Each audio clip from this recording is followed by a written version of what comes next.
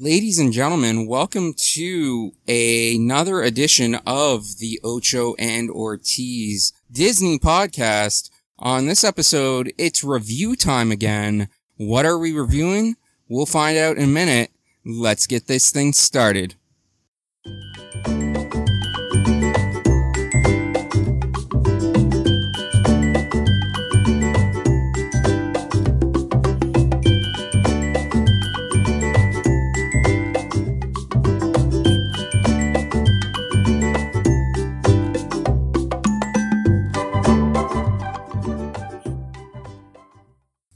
Buddy Josh,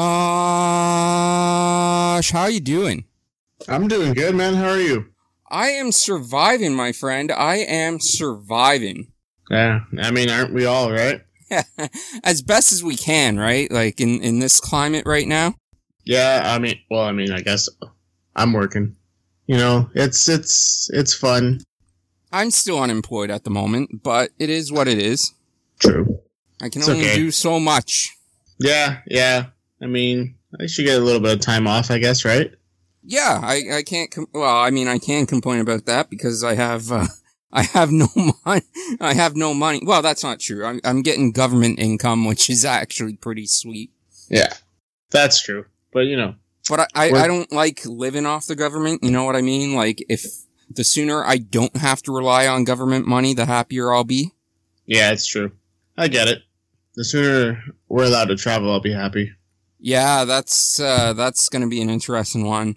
I know we were going to try to redo Disney in the fall, but it looks like we might have to postpone it at this point until next year. Oh, fuck all that noise. As long as it opens up, I don't give a fuck, I'm going. 100%. As long as things are open, I'm gone. I don't care.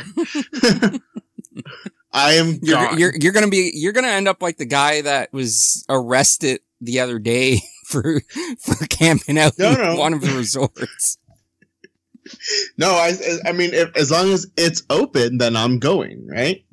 As long as Disney is open, then I'm going, because it better be open. I will be really, really sad and pissed off if it's not open for the Halloween stuff, because this is supposed to be if I'm right, this is the 30th anniversary or 30 years of Halloween Horror Nights at Universal Studios, and I've never been for the anniversary years.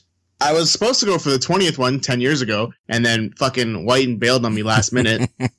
What he always does. Whiten bailing on a trip last minute? That's so unlike him.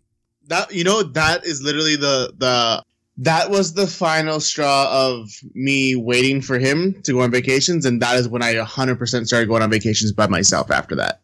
I was like, I'm not waiting on you anymore, fucker. I'm fucking going. I'm booking shit. That is one of the reasons why I go by myself all the time, because I don't wait for anybody. If they want to come, they can come. If they don't. Well, and that's why I've started going on vacations on my own too. Like after the incident a couple years ago where I was supposed to go to New York with him, I was just like, all right, I'll invite him. And if he wants to come, he can come. But I'm just going to make reservations for myself, and if I have to change anything last minute, I'll do what I have to. Yeah, exactly, right? So that was supposed to be 10 years ago, and then I missed the 25 one because... Why didn't I go to the 25? Oh, because I was dating Ange at the time, and because she couldn't go, she didn't want me to go. So yeah. So this is supposed to be the 30th year, and I'm supposed to go to that fucking thing, and I'm going to be really mad if they don't do it. Well, hopefully they will, but... Yeah. But we are here today to do another movie review. Yes. And I asked off the top what we're reviewing, and anyone that's going to be watching the video podcast of this is already going to know because the picture is in the background. Yeah. I didn't want to say anything when you were saying it because I don't talk during your intros, but I was just like, I forgot I didn't change that because normally I have the Ocho and Ortiz logo up in the background when I do the intro, and then I switch to what we're talking about. And you changing your Skype profile picture to our logo, which I love, by the way, has just like completely thrown me off. Well, I mean, I told you like I was going to do it, and today I actually decided, I should probably go do that. But so we are going to be talking about the 2010 Disney movie Secretariat, based on a true story of the real life Triple Crown winning horse. And before we get started, do you want to give your initial thoughts on the movie, Josh? Yeah, it was good. I had no idea what the hell it was about. Never seen it before. Never even, I saw the previews for it when it came out, but I had no interest of seeing it. But it was good. Better than I thought it was going to be. So, I'll let you in on a secret. So, originally I was all excited because a buddy of mine had suggested that we do Rookie of the Year. And I was all for doing Rookie of the Year. Are you still there? Yeah, I'm here. Okay, sorry. Because I sort of got like a cutoff sound and I wasn't sure if you were still there or not. But I'm here. If you ever hear that, it's probably just me muting my mic. Oh, okay. That's fair. So, no, sorry, my sister walked in. Hi, Ava. He says hi. So you say hi. I'm gonna say that again, though. Oh, I heard that. She heard that. She wants you to say it again. Hey, Ava.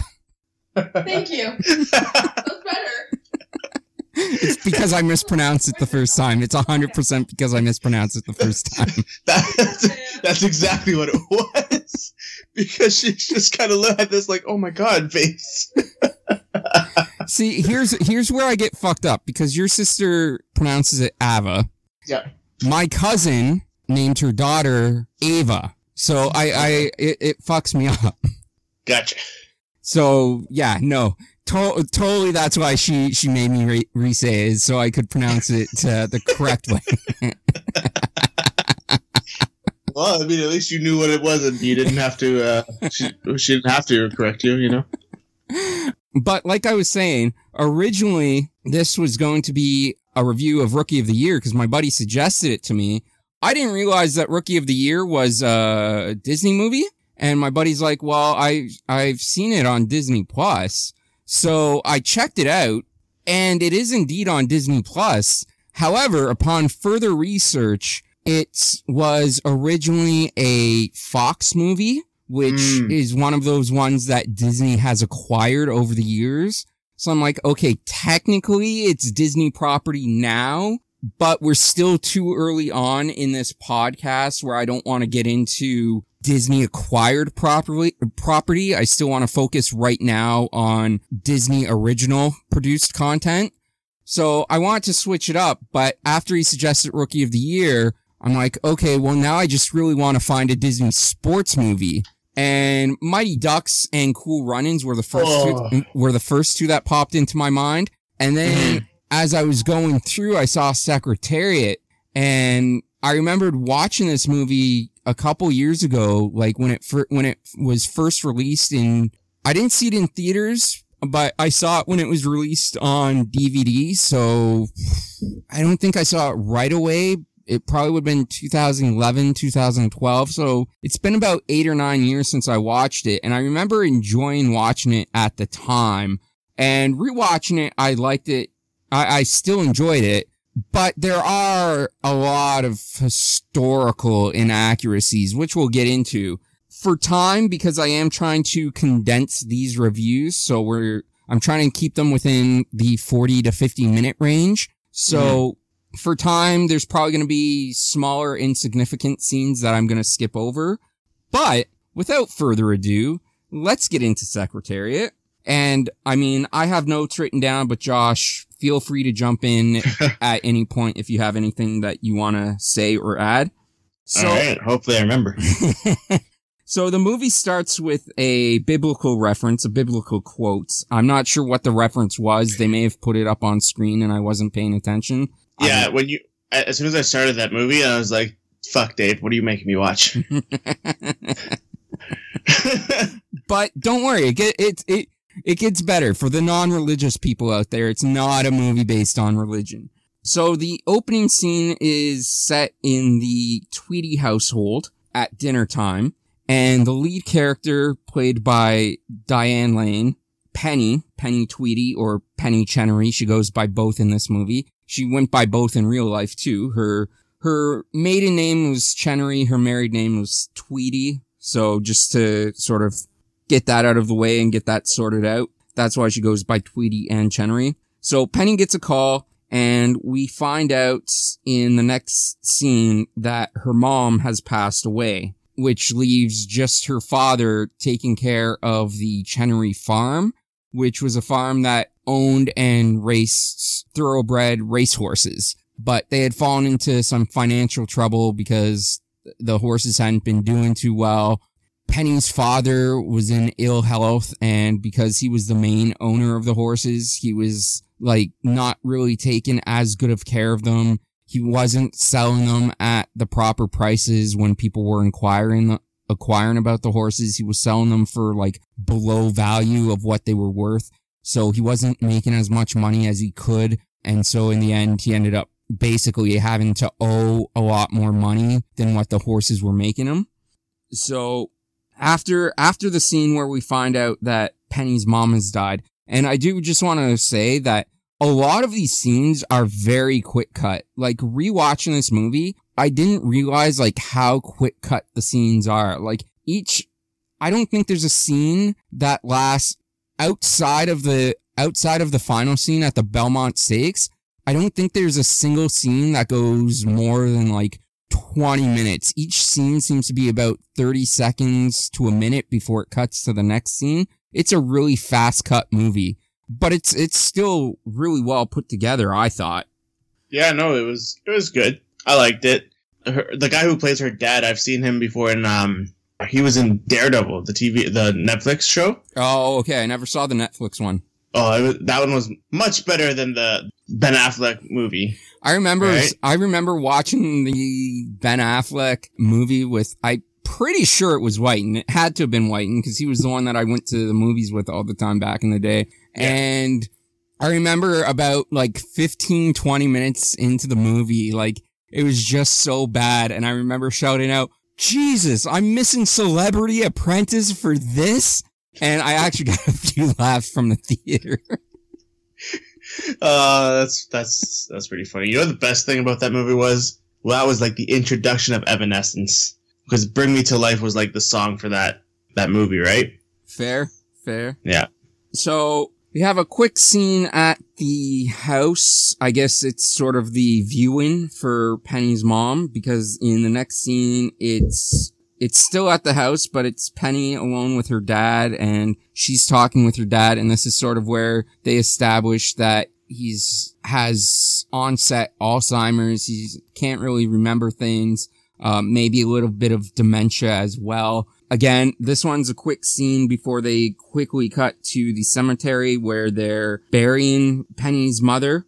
And then that cuts to a scene with Penny and her brother discussing their father's aforementioned dementia and Alzheimer's and whether or not he should be in a nursing home. They also discuss the possibility of selling the farm / horse ranch. Penny's brother Hollis wants to sell it, but Penny wants to keep it and try to maintain it and try to get it into better shape to sell the horses for the value that they're worth instead of just selling things off for the sake of getting money for it. We then cut to a scene in the barn with one of the trainers, or I guess at that point it was the trainer, talking about where Penny had found out that her mom had to cancel a sale of a couple of the horses because, again, her dad was because of his dementia, was trying to sell the horses for below value, and Penny's mom wouldn't let him, so she ended up canceling the sale. And then Penny confronts the trainer because it should have been the trainer that stopped her father from doing it, because the trainer knew the value of the horses better than anyone. But it turns out that the trainer, I guess, was working at another farm, and he was trying to acquire those horses for the other farm at a cheaper price. So Penny basically fires him and threatens to have him arrested for, like, I can't remember the term, but basically the equivalent of insider trading. But this scene also helps to establish Penny as a tough businesswoman who's not going to take shit from anybody. We then go to a scene at a gentleman's club, and no, I don't mean a strip club. I mean like back in the day when you had clubs just for men, and it was like a drinking and smoking type place where you go play cards, eat, and basically just relax. And so Penny talks to, I guess, another horse owner at this club. I can't remember the name of the gentleman she talks to, but she's basically trying to inquire about getting a new trainer for the farm stable. And so he suggests that Penny gets Lucien Lauren, which then again, another very quick cut scene cuts to Lucien playing golf, sort of being an abrasive dick on a golf course, but also it's John Malkovich playing this character, so it's goddamn hilarious. And Lucien says that he doesn't want to work for Penny, not because she's a woman, but because trainers work on commission, and right now, her stable doesn't have any good horses that are gonna make money. So why is he, basically he's saying, why is he gonna waste his time being a trainer when he's not gonna get much out of it because her horses are basically valueless? Yeah, I didn't know John Malkovich was in this, so that was kind of a little nice surprise when I saw him, because I think that guy's hilarious. Yeah, John Malkovich is fucking amazing. Yeah. I was recently listening to another podcast that was reviewing Secretariat, and they were talking about how surprised they were that John Malkovich managed to get the French accent down, and I'm thinking, he's playing a character from Quebec, and maybe it's because the people that were doing the podcast were, I guess, Americans, but being a Canadian from Ontario, I'm like, I could not detect any hint of a Quebecois accent in John Malkovich. It was basically just John Malkovich talking as John Malkovich. I will give him credit. He picked up some French phrases that he uses in this movie, but as far as the accent goes, there was hardly any accent from what I could tell. There was an accent?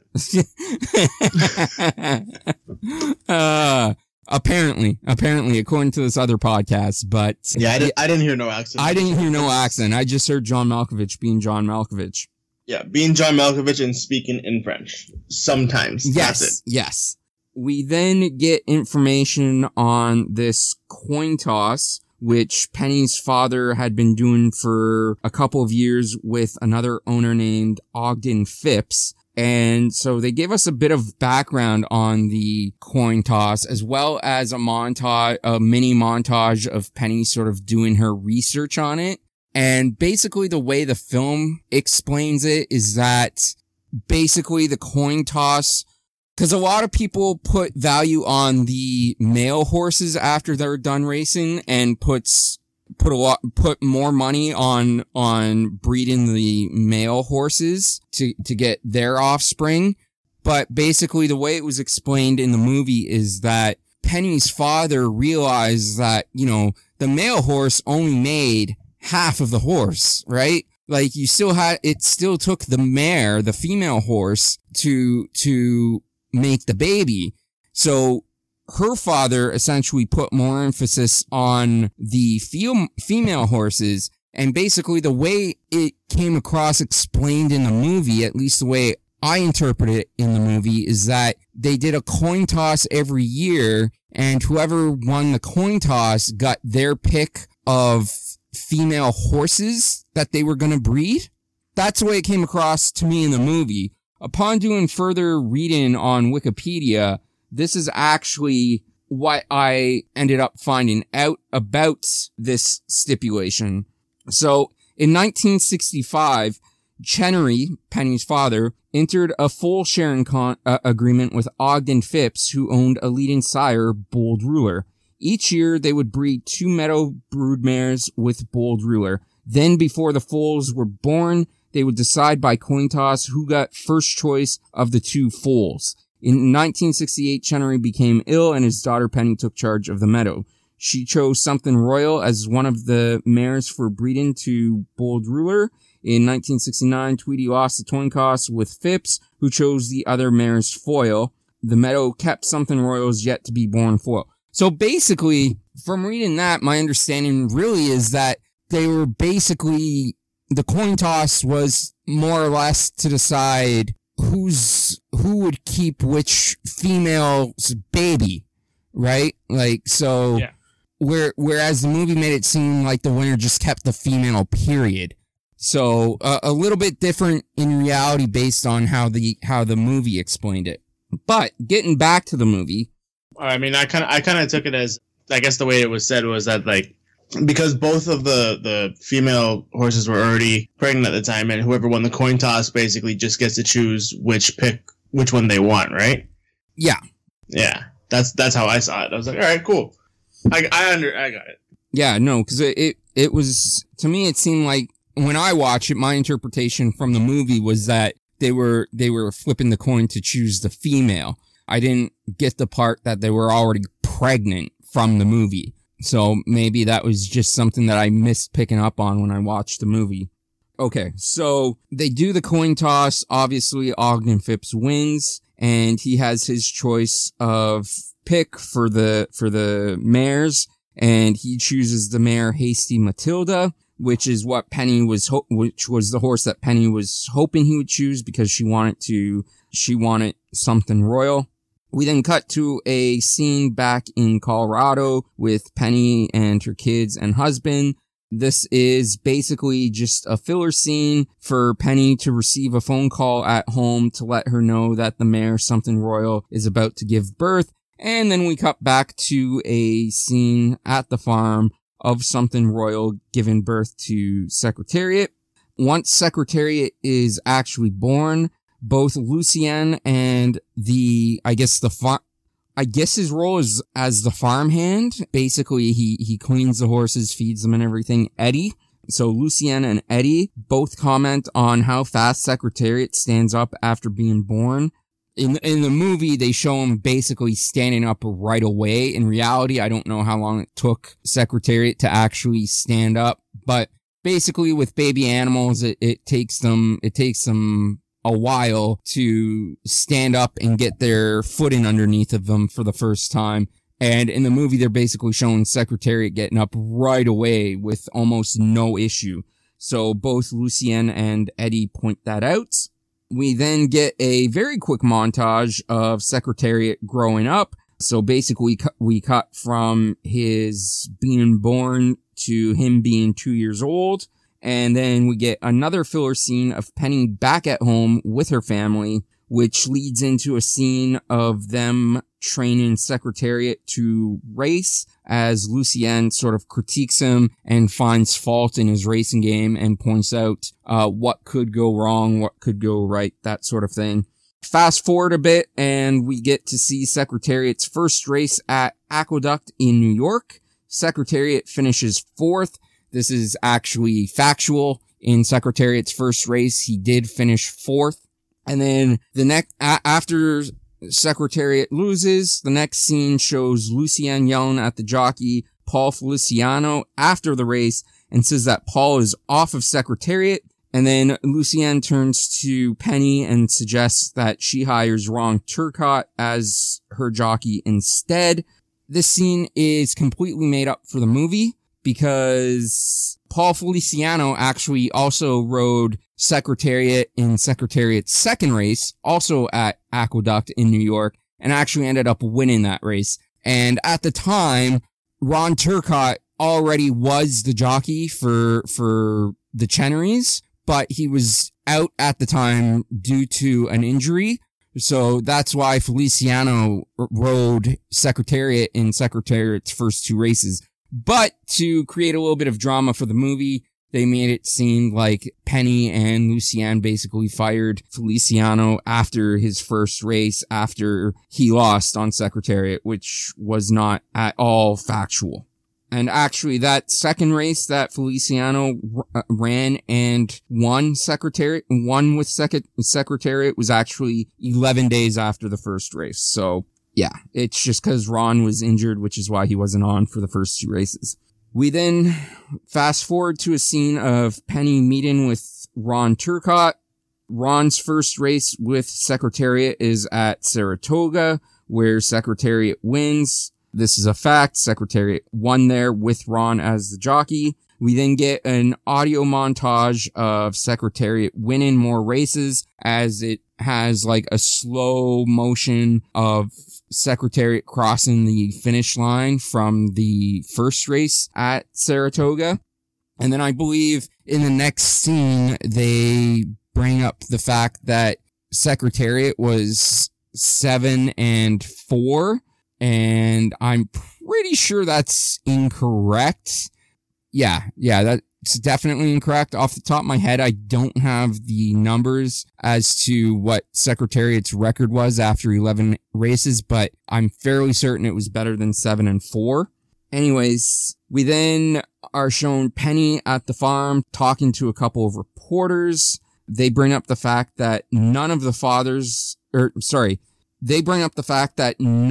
other horses fathered by Bold Ruler, which was Secretariat's father, have had good records running the lengths of a 3-year-old racehorse. Because as of right now, the Secretariat is in 1972, and all these races that we've seen so far in the movie is him racing as a 2-year-old horse. And they're basically trying to tell her, well, yeah, he's been doing well as a 2-year-old, but historically as a 3-year-old, the horses from his father, Bold Ruler, have not done well as 3-year-olds because the track lengths are longer. They make you run a longer distance. So they're basically pointing that out to her.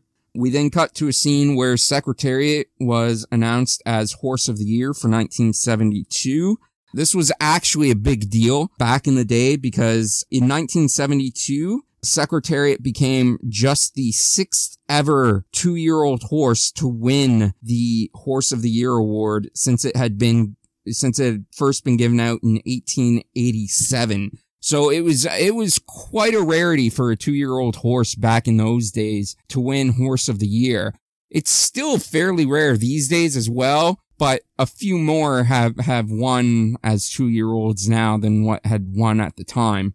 But in the middle of them celebrating Secretariat's victory as Horse of the Year, we find out that Penny's father has had a stroke. There's then a quick scene with Penny with her father at the hospital, and then Penny's father passes away, and we get a scene with Penny, her brother, and her husband. And Penny's brother Hollis and her husband are trying to convince her to sell Secretariat because of the farm being financially in trouble, and with her father no longer around, they think it would be best to sell Secretariat at his high point as Horse of the Year. They figure that they can get at least $6 million for Secretariat, which would essentially save the farm. And then they could basically, I guess, upgrade the farm and then sell it off. But basically, Secretariat would net them $6 million. And Penny's basically like, well, no, I'm not going to sell Secretariat because she knows that this horse is special, that he's going to do special things. And she's pretty convinced that he's going to be able to win the 1973 Triple Crown. So she vetoes them because I guess in her dad's will, he had put her brother in charge of the farm and making decisions for the farm, but he put Penny in charge of making decisions based on the horses. Yeah, she even called in the, I guess it's like their, sort of like their maid or something like that. They're, you know what I mean? Yeah. Elizabeth Ham was the name of the woman. But yeah, I guess you would call her the maid. I'm not exactly sure what her actual role was. Yeah, but then she calls her in because Miss Ham was the witness of when her dad signed the paper to make her the person in charge of the horses. And then Hollis and the brother are like, well, or the husband were like, well, we could just file an injunction saying he was in state of mind. And Miss Ham's like, no, I was there. He knew exactly what he was doing. Yeah. So they got all pissed. So based on that, Penny decides that they're going to keep Secretariat. Now, before I move on, I don't actually know how accurate that scene was between Penny, her brother, and her father and her husband. We'll get to that at the end, and I'll bring up why I'm not sure how accurate that is. but based on historical accuracy, I don't think it's very accurate. But It's movie accurate. they get a lot of things right, but they also get a fair amount of things wrong as well. So you seem to know a lot more of this than I do, because I know absolutely nothing about factual and non-factual things for this movie. well, I've basically been watching horse racing since I was about 8 or 9 years old. My uncle, whose name is also Dave, my uncle Dave was a photographer for the Ontario Jockey Club, which means he did a lot of photography at Woodbine, at Fort Erie. A lot of the highway billboards that you used to see back in the 90s and 2000s that advertised Woodbine Racetrack, a lot of those were photographs that were taken by him. That's cool. His brother, Rob Landry, was a jockey. I think he still races. I think Rob still races.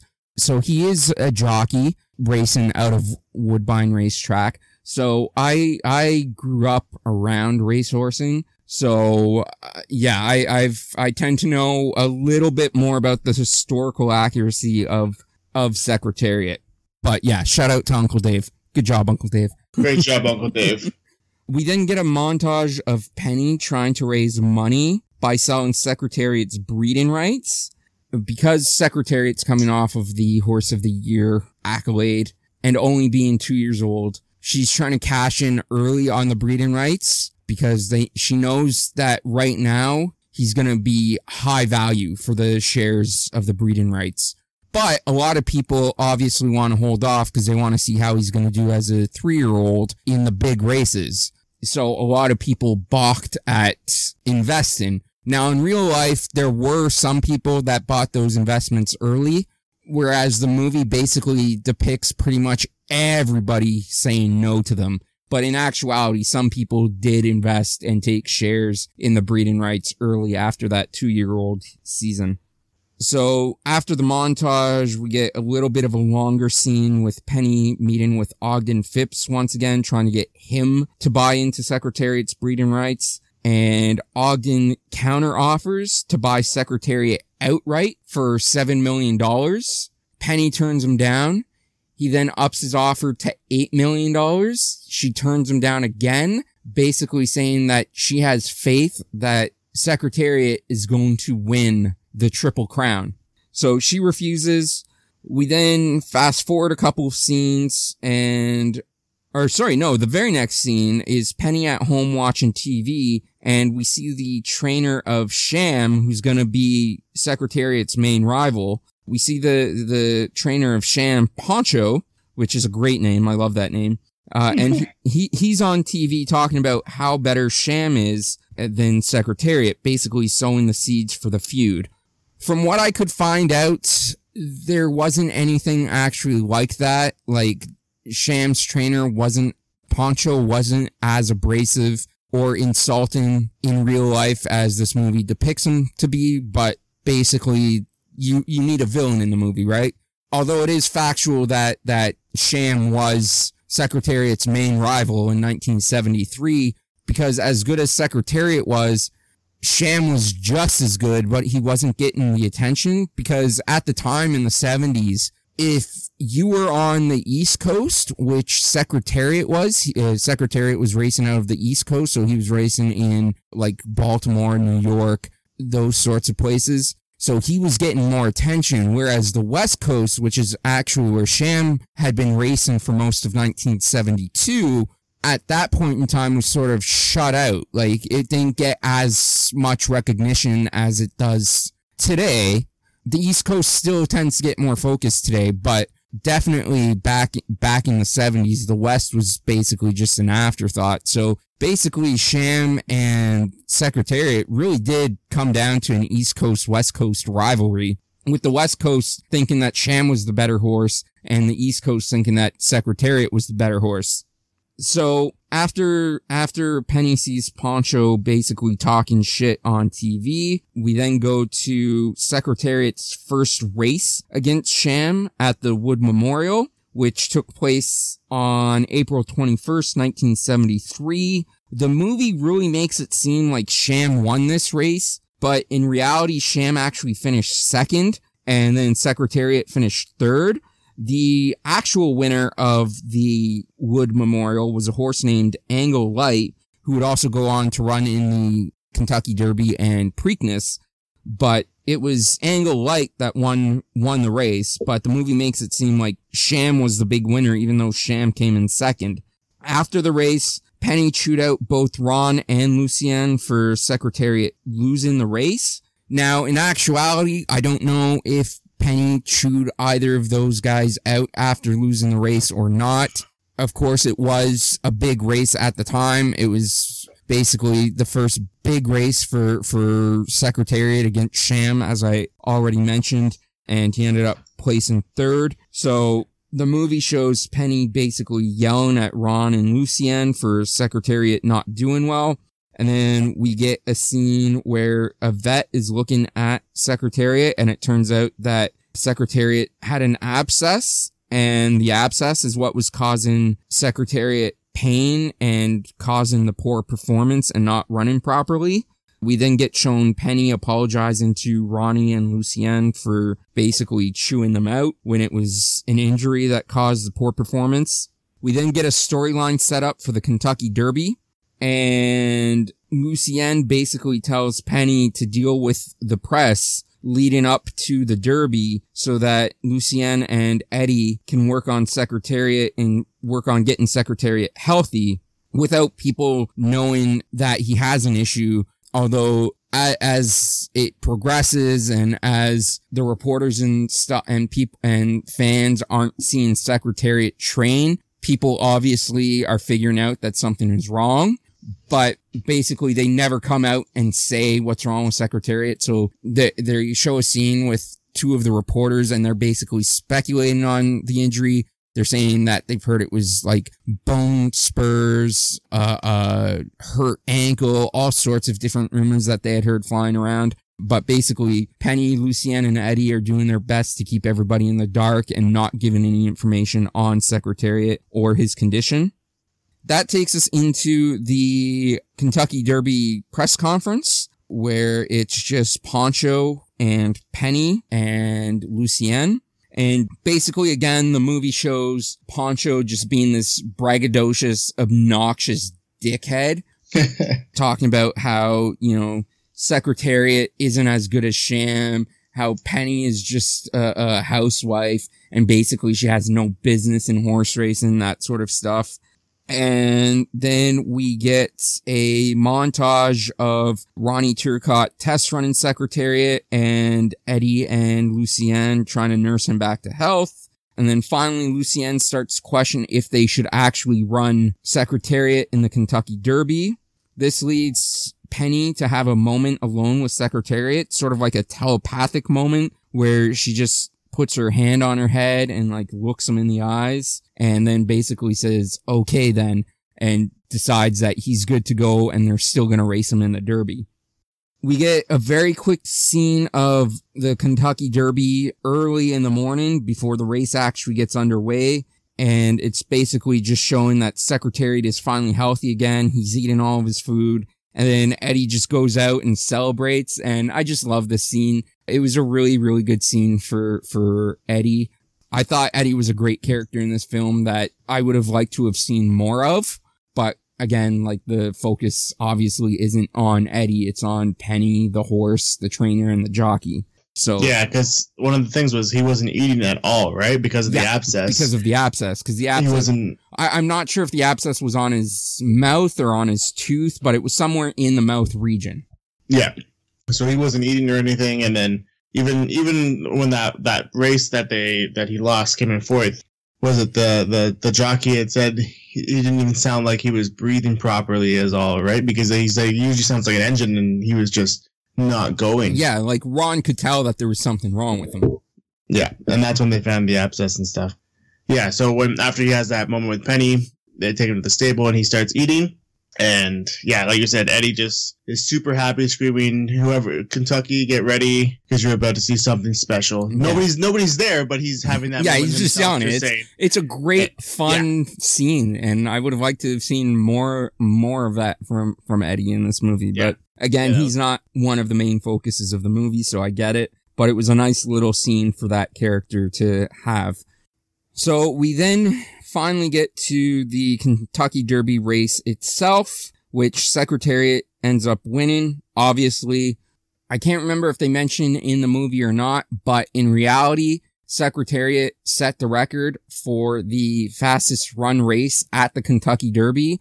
And 47 years later, his record for the fastest time still exists. Nobody has touched his record in 47 years. So yeah, not only does he win the Derby, but he sets the record for fastest finish in a Derby. We then cut to Penny's family at home watching the second leg of the Triple Crown, which is the Preakness, and it shows it on TV. And I think they used actual footage from the Preakness for this. I could be wrong, but it looked like they actually used the actual footage from the Preakness with footage of Diane Lane and John Malkovich intercut with it. So they show Penny's family at home watching the Preakness. Again, Secretariat wins. Again, not mentioned in the movie, but Secretariat sets the record for fastest victory at the Preakness, which again, 47 years later, still stands. Has not been broken. And we then get to a scene of Lucienne talking to Penny and discussing on how they should train Secretariat going into the Belmont Stakes. Basically, should they push him harder or should they give him a little bit of rest? And it's decided upon that they should just push him to his limits. We then get another press conference with Penny and Poncho, and Poncho is basically guaranteeing that Sham's gonna win the Belmont Stakes. And he talks about how, no one wants to discuss the fact that Sham had the second quickest times in history in both the in both the Preakness and the Kentucky Derby, which is true. Sham had the second fastest times in history at the Preakness and at the Kentucky Derby. And basically Penny humiliates him by pointing that out, basically saying something along the lines of, "You're right. Your horse does have the second fastest time," pointing out that, Secretariat still first, still holds the records. Yep. It was a great burn. Absolutely amazing burn. Burn. I'm just picturing Kelso right now from That 70s Show. Burn. But that leads to Poncho getting pissed off and walking out on the press conference. And then he talks to, I'm not sure who it was. It wasn't really made clear. I don't know if it was like the jockey or the farmhand for Sham, but he talks to somebody and he basically says that on race day, they're going to force Sham to push Secretariat until Secretariat breaks. We then get clips of Secretariat training. There's a scene at the Belmont Ball, which is like a little gala before the big race. We then get to race day and we see Sham's jockey, and I hope I'm pronouncing this correctly, Lafette Pincay Jr. I don't know if I'm pronouncing that properly or not, but he basically tells Ron that Ron is going to eat dirt against Sham. And then Poncho pulls Lafette aside and tells him to go hard for the lead and draw Secretariat up close, basically trying to force Secretariat into the lead so that Secretariat tires himself out and Sham can win the race easier. This is actually inaccurate. Again, another inaccuracy. Lafette was never told to pull Secretariat into the lead and force him to run faster. What Lafette was told was to keep pace with Secretariat, because in both the Kentucky Derby and the Preakness, basically Secretariat started off slow, like he was back of the pack. The movie shows him last in both races. In reality, he was like, I think, third from last in both races when he started off, and then he ended up picking it up at the end to win both races. So in actuality, Lafette was basically told to keep pace with Secretariat. So if Secretariat starts off slow, Sham was supposed to start off slow. If Secretariat started off fast, Sham was supposed to keep up and keep pace with him. So he was never told to push Secretariat. He was told to keep pace with Secretariat. So we then get to the race itself. Secretariat wins the race by a wide margin. Yeah, it was like 11 lengths or something like that, right? Oh, much larger. It was 31 lengths. Oh, shit. And he also finished the race, which was a mile and a half. It was a mile and a half race. He finished it in 2 minutes, 24 seconds flat. So both his margin of victory and his time of victory, again, records which still stand to this day, 47 years later. I don't think anyone's ever going to eclipse that 31 lengths margin of victory. We might get somebody break 224 flat, but it's going to be tough. The closest any horse has gotten to that since was the Belmont winner in, I believe, 1986. I could be wrong on the year, but one of the years after Secretariat, one of the Belmont winners ran the race in 226 flat. So the closest anyone's gotten was like 2 seconds away from Secretariat. So it's going to be really, really hard. But so there were accuracies in this race and inaccuracies. So obviously the part where it shows Secretariat and Sham going neck and neck and everybody else lagging behind, that was historically accurate. Both Sham and Secretariat were basically the 1-2 horse for the majority of the race. And then in the back, halfway through the back stretch, Secretariat just pulled ahead and never looked back. And that's where you hear the announcer, Chick Anderson, make the call. Secretariat is moving like a tremendous machine, which in my opinion is one of the greatest sports calls in history. It was a fantastic call. I get shivers every time I watch the Belmont and hear that call. But is this something you can actually watch somewhere? Yes. Oh. But in the movie, they made the announcer Chick Anderson, as he was announcing the race, they basically made him narrate it as if Sham was bringing the race to Secretariat and pushing Secretariat to his limit. In actuality, obviously, Chick Anderson was a professional and he would never narrate or manipulate his story. He just called the race as he saw it. So things like saying, like in the movie where it says something along the lines of Sham is really pushing Secretariat and forcing him to his limit. Obviously that was never said. Chick just called the race as he saw it. So the way they had the race announced in the movie is inaccurate. They also, at the end when Secretariat wins the race, they have Chick Anderson say that Secretariat has won by 31 lengths, which is the accurate number of lengths Secretariat won by. He did win by 31 lengths, but at the time of the race, like, it was so, like, the victory was so wide, no one really knew how big of a margin of victory Secretariat had won by. And in actuality, Chick Anderson in the real race estimated that it was 25 lengths. It ended up being 31, but he estimated 25, which doesn't get shown in the movie. Now, I'm going to try something, and I don't know if it's going to work, so give me 1 sec. I am going to pull up the Belmont Stakes, the actual race. So give me 1 sec here. First for Ocho and Ortiz here. So this is going to be the actual full-length race. Sweet. Come on, man. That's the HD version, too. HD, but still fairly poor quality. I mean, it's 1973. Yes. What fucking HD do they have in 1973?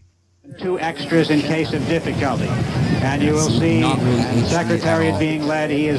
Number is 2, the video but he goes is going into the to number lag 1 post. a little bit And because I have so many coming in things after running him right is now. Private Smiles, with the distinguished Whitney colors. Most of these are quiet horses. The starters have handled almost all of them. They don't anticipate any trouble. And as this third horse goes in, I give it up to Chick Anderson, who called the race for you. Thanks, Woody. The horse is continuing to move into the gate. Here's the one horse that caused a bit of trouble in the Derby.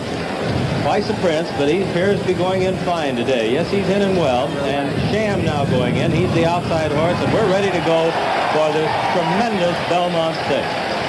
Everybody's in line, and they're off. So Sham is on the outside, Secretariat's on the Yes, Mike rail. Gallant going for the lead with Twice and Prince on the outside. Secretariat away very well, has good position on the rail, and in fact is now going up with the leader. They're moving for the first turn. It is Secretariat. Sham on the outside is also moving along strongly. And now it's Sham. Sham and Secretariat are right together into the first turn. Mike Gallant has third behind them. Then it's Twice a Prince, and the trailer is Private Smiles as they go by the turn. Those two together, Sham on the outside. Sham getting ahead in front as they move around the turn with Secretariat second. Then there's a large gap. Make it 8 lengths back to Mike Gallant in third and Twice a Prince fourth. And Private Smiles is still the trailer. They're on the backstretch. It's almost a match race now. Secretariat's on the inside, by ahead. Sham is on the outside. They've opened 10 lengths on Mike Gallant, who is third by ahead, with Twice a Prince fourth. Then it's another 8 lengths back to Private Smiles, who is trailing the field. They continue down the backstretch, and that Secretariat now taking the lead. He's got it by about a length and a half. Still Sham, 10 lengths back. Mike Gallant, Twice a Prince. They're moving on the turn now. For the turn at Secretariat. It looks like he's opening. The lead is increasing. Make it 3.5. He's moving into the turn. Secretariat holding on to a large lead. Sham is second, and then it's a long way back to Mike Gallant and Twice a Prince. They're on the turn. Secretariat is blazing along. The first 3/4 of a mile in 1:09 4/5. Secretariat is widening now. He is moving like a tremendous machine. Secretariat by 12. Secretariat by 14 lengths on the turn.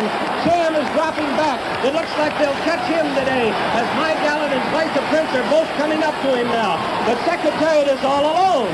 He's out there almost a 1/16 of a mile away from the rest of the horses. Secretariat is in a position that is impossible to catch. He's into the stretch. Secretariat leads his field by 18 lengths. And now Twice a Prince has taken second, and Mike Gallant has moved back to third. They're in the stretch. Secretariat has opened a 22-length lead. He is going to be the Triple Crown winner. Here comes Secretariat to the wire. An unbelievable, an amazing performance. He hits the finish 25 lengths in front. It's going to be Twice a Prince second, Mike Gallant third, Private Smiles fourth, and Sham, who had it today, dropped back to fifth. An amazing, unbelievable performance. So that's the real Penny, Chenery, and Lucien on the screen right now. She and Lucien Lawrence, who own this most magnificent animal, who has today run the most sensational Belmont Stakes in the history of this race. Secretariat has accomplished the unbelievable task of breaking the 1.5-mile record by 2 3/5 seconds. That is a record that may stand forever. The time of this race, 2:24. Almost unbelievable. At that point, I said 25. It could conceivably have been more. The time of this race, I must tell you again, an unbelievable 2:24, 2 3/5 seconds, the record. So yeah, so that was the actual Belmont Stakes race. And as you can tell, obviously Chick Anderson didn't call it as like a narration of Sham trying to push Secretariat. He just called the race as he saw it. And as I pointed out, he does say that Secretariat won by 25 lengths. And then after the break, he said conceivably it could be more than 25 lengths. He was just basically estimating. Yeah, because it ended up being 31. Yeah, it ended up being 31. But yeah, at the time, no one had seen a race with that type of margin of victory before. So before we wrap up, I do want to point out some other inaccuracies with the movie. So at the end of the movie, they're given like little details on all the people, all the main people from the movie. So Elizabeth Hamm, Eddie, Lucien, Ron, everybody involved, right? Yeah. So they say that Secretariat himself. I'm sorry? This is Secretariat himself. Yeah. So they say that Penny saved her family and her farm, and they implied that it was due to Secretariat. In reality, this is actually inaccurate. In reality, Penny ended up having an affair with Lucien, and she divorced her husband in late 1973. So technically she didn't save her family. And also her farm was also saved the previous year, 1972, during Secretariat's basically debut year. But the Chenerys also had another horse named Riva Ridge, who almost won the Triple Crown in 1972. Riva Ridge won the Kentucky Derby and the Belmont Stakes, but missed out on winning the Preakness, so did not end up winning the Triple Crown in 1972. But because of how well Riva Ridge did in 1972, and add to that how well Secretariat did it as a 2-year-old in 1972, basically her farm and everything was saved in that year, which the movie doesn't touch on. They don't even mention Riva Ridge once in this movie. No. So over the course of her career, over the course of his career, because Riva Ridge was a male horse as well, Riva won 17 races, had 17 wins over the course of 30 races. Meanwhile, Secretariat had 16 wins in 21 races, which is unprecedented. Like a 762 winning percentage, that's just beyond unprecedented. And in the races he didn't win, I think he ended up, if I remember correctly, he finished second twice and third once. So he ended up having 19 showings where, he made some sort of money win place show. Yeah. So 19 out of 21 races where you're making money, that is beyond ridiculous. That's incredible. Secretariat's final race was actually a victory here in Toronto at Woodbine Racetrack on October 28th, 1973. Eddie Maple was actually the jockey for that race, as Ron had been suspended a couple days earlier for quote-unquote careless riding of another horse. So, unfortunately, Ron Turcotte did not get to race Secretariat in Secretariat's final race, which is kind of a blow because Ron was actually Canadian. So I know it probably would have meant a lot to Ron to win or to race Secretariat in Canada for his final race. But unfortunately, that was not the case. I do find it funny, though, that the Canadian jockey, Ron, basically rode Secretariat for his entire career in the U.S., and then it was a U.S. jockey that rode Secretariat for his final race in Canada. I just find that a little bit funny. Secretariat would end up siring, that means basically being the father to 600 horses, as the movie points out at the end. 2 of those horses were Lady Secret, which was the 1986 Horse of the Year, which was a big deal because female horses very rarely win Horse of the Year. It's like Secretariat winning it as a 2-year-old. By the way, they didn't mention it in this movie, but Secretariat also won Horse of the Year in 1973. So he did win Horse of the Year in back-to-back years. But, so he sired Lady Secret, the 1986 Horse of the Year, and Risen Star, who again just fell one victory short of a Triple Crown.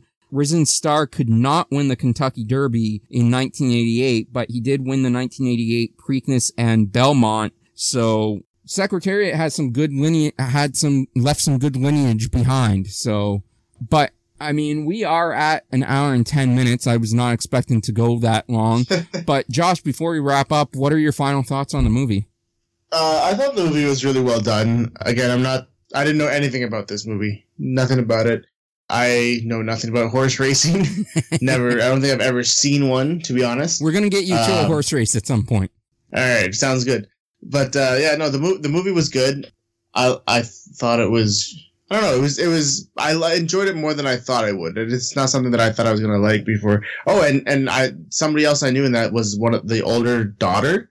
She's actually. Yeah. I can't remember if it was AJ Michaela or Ali Michaela. It was AJ. Yeah. It was AJ. I knew you would enjoy that.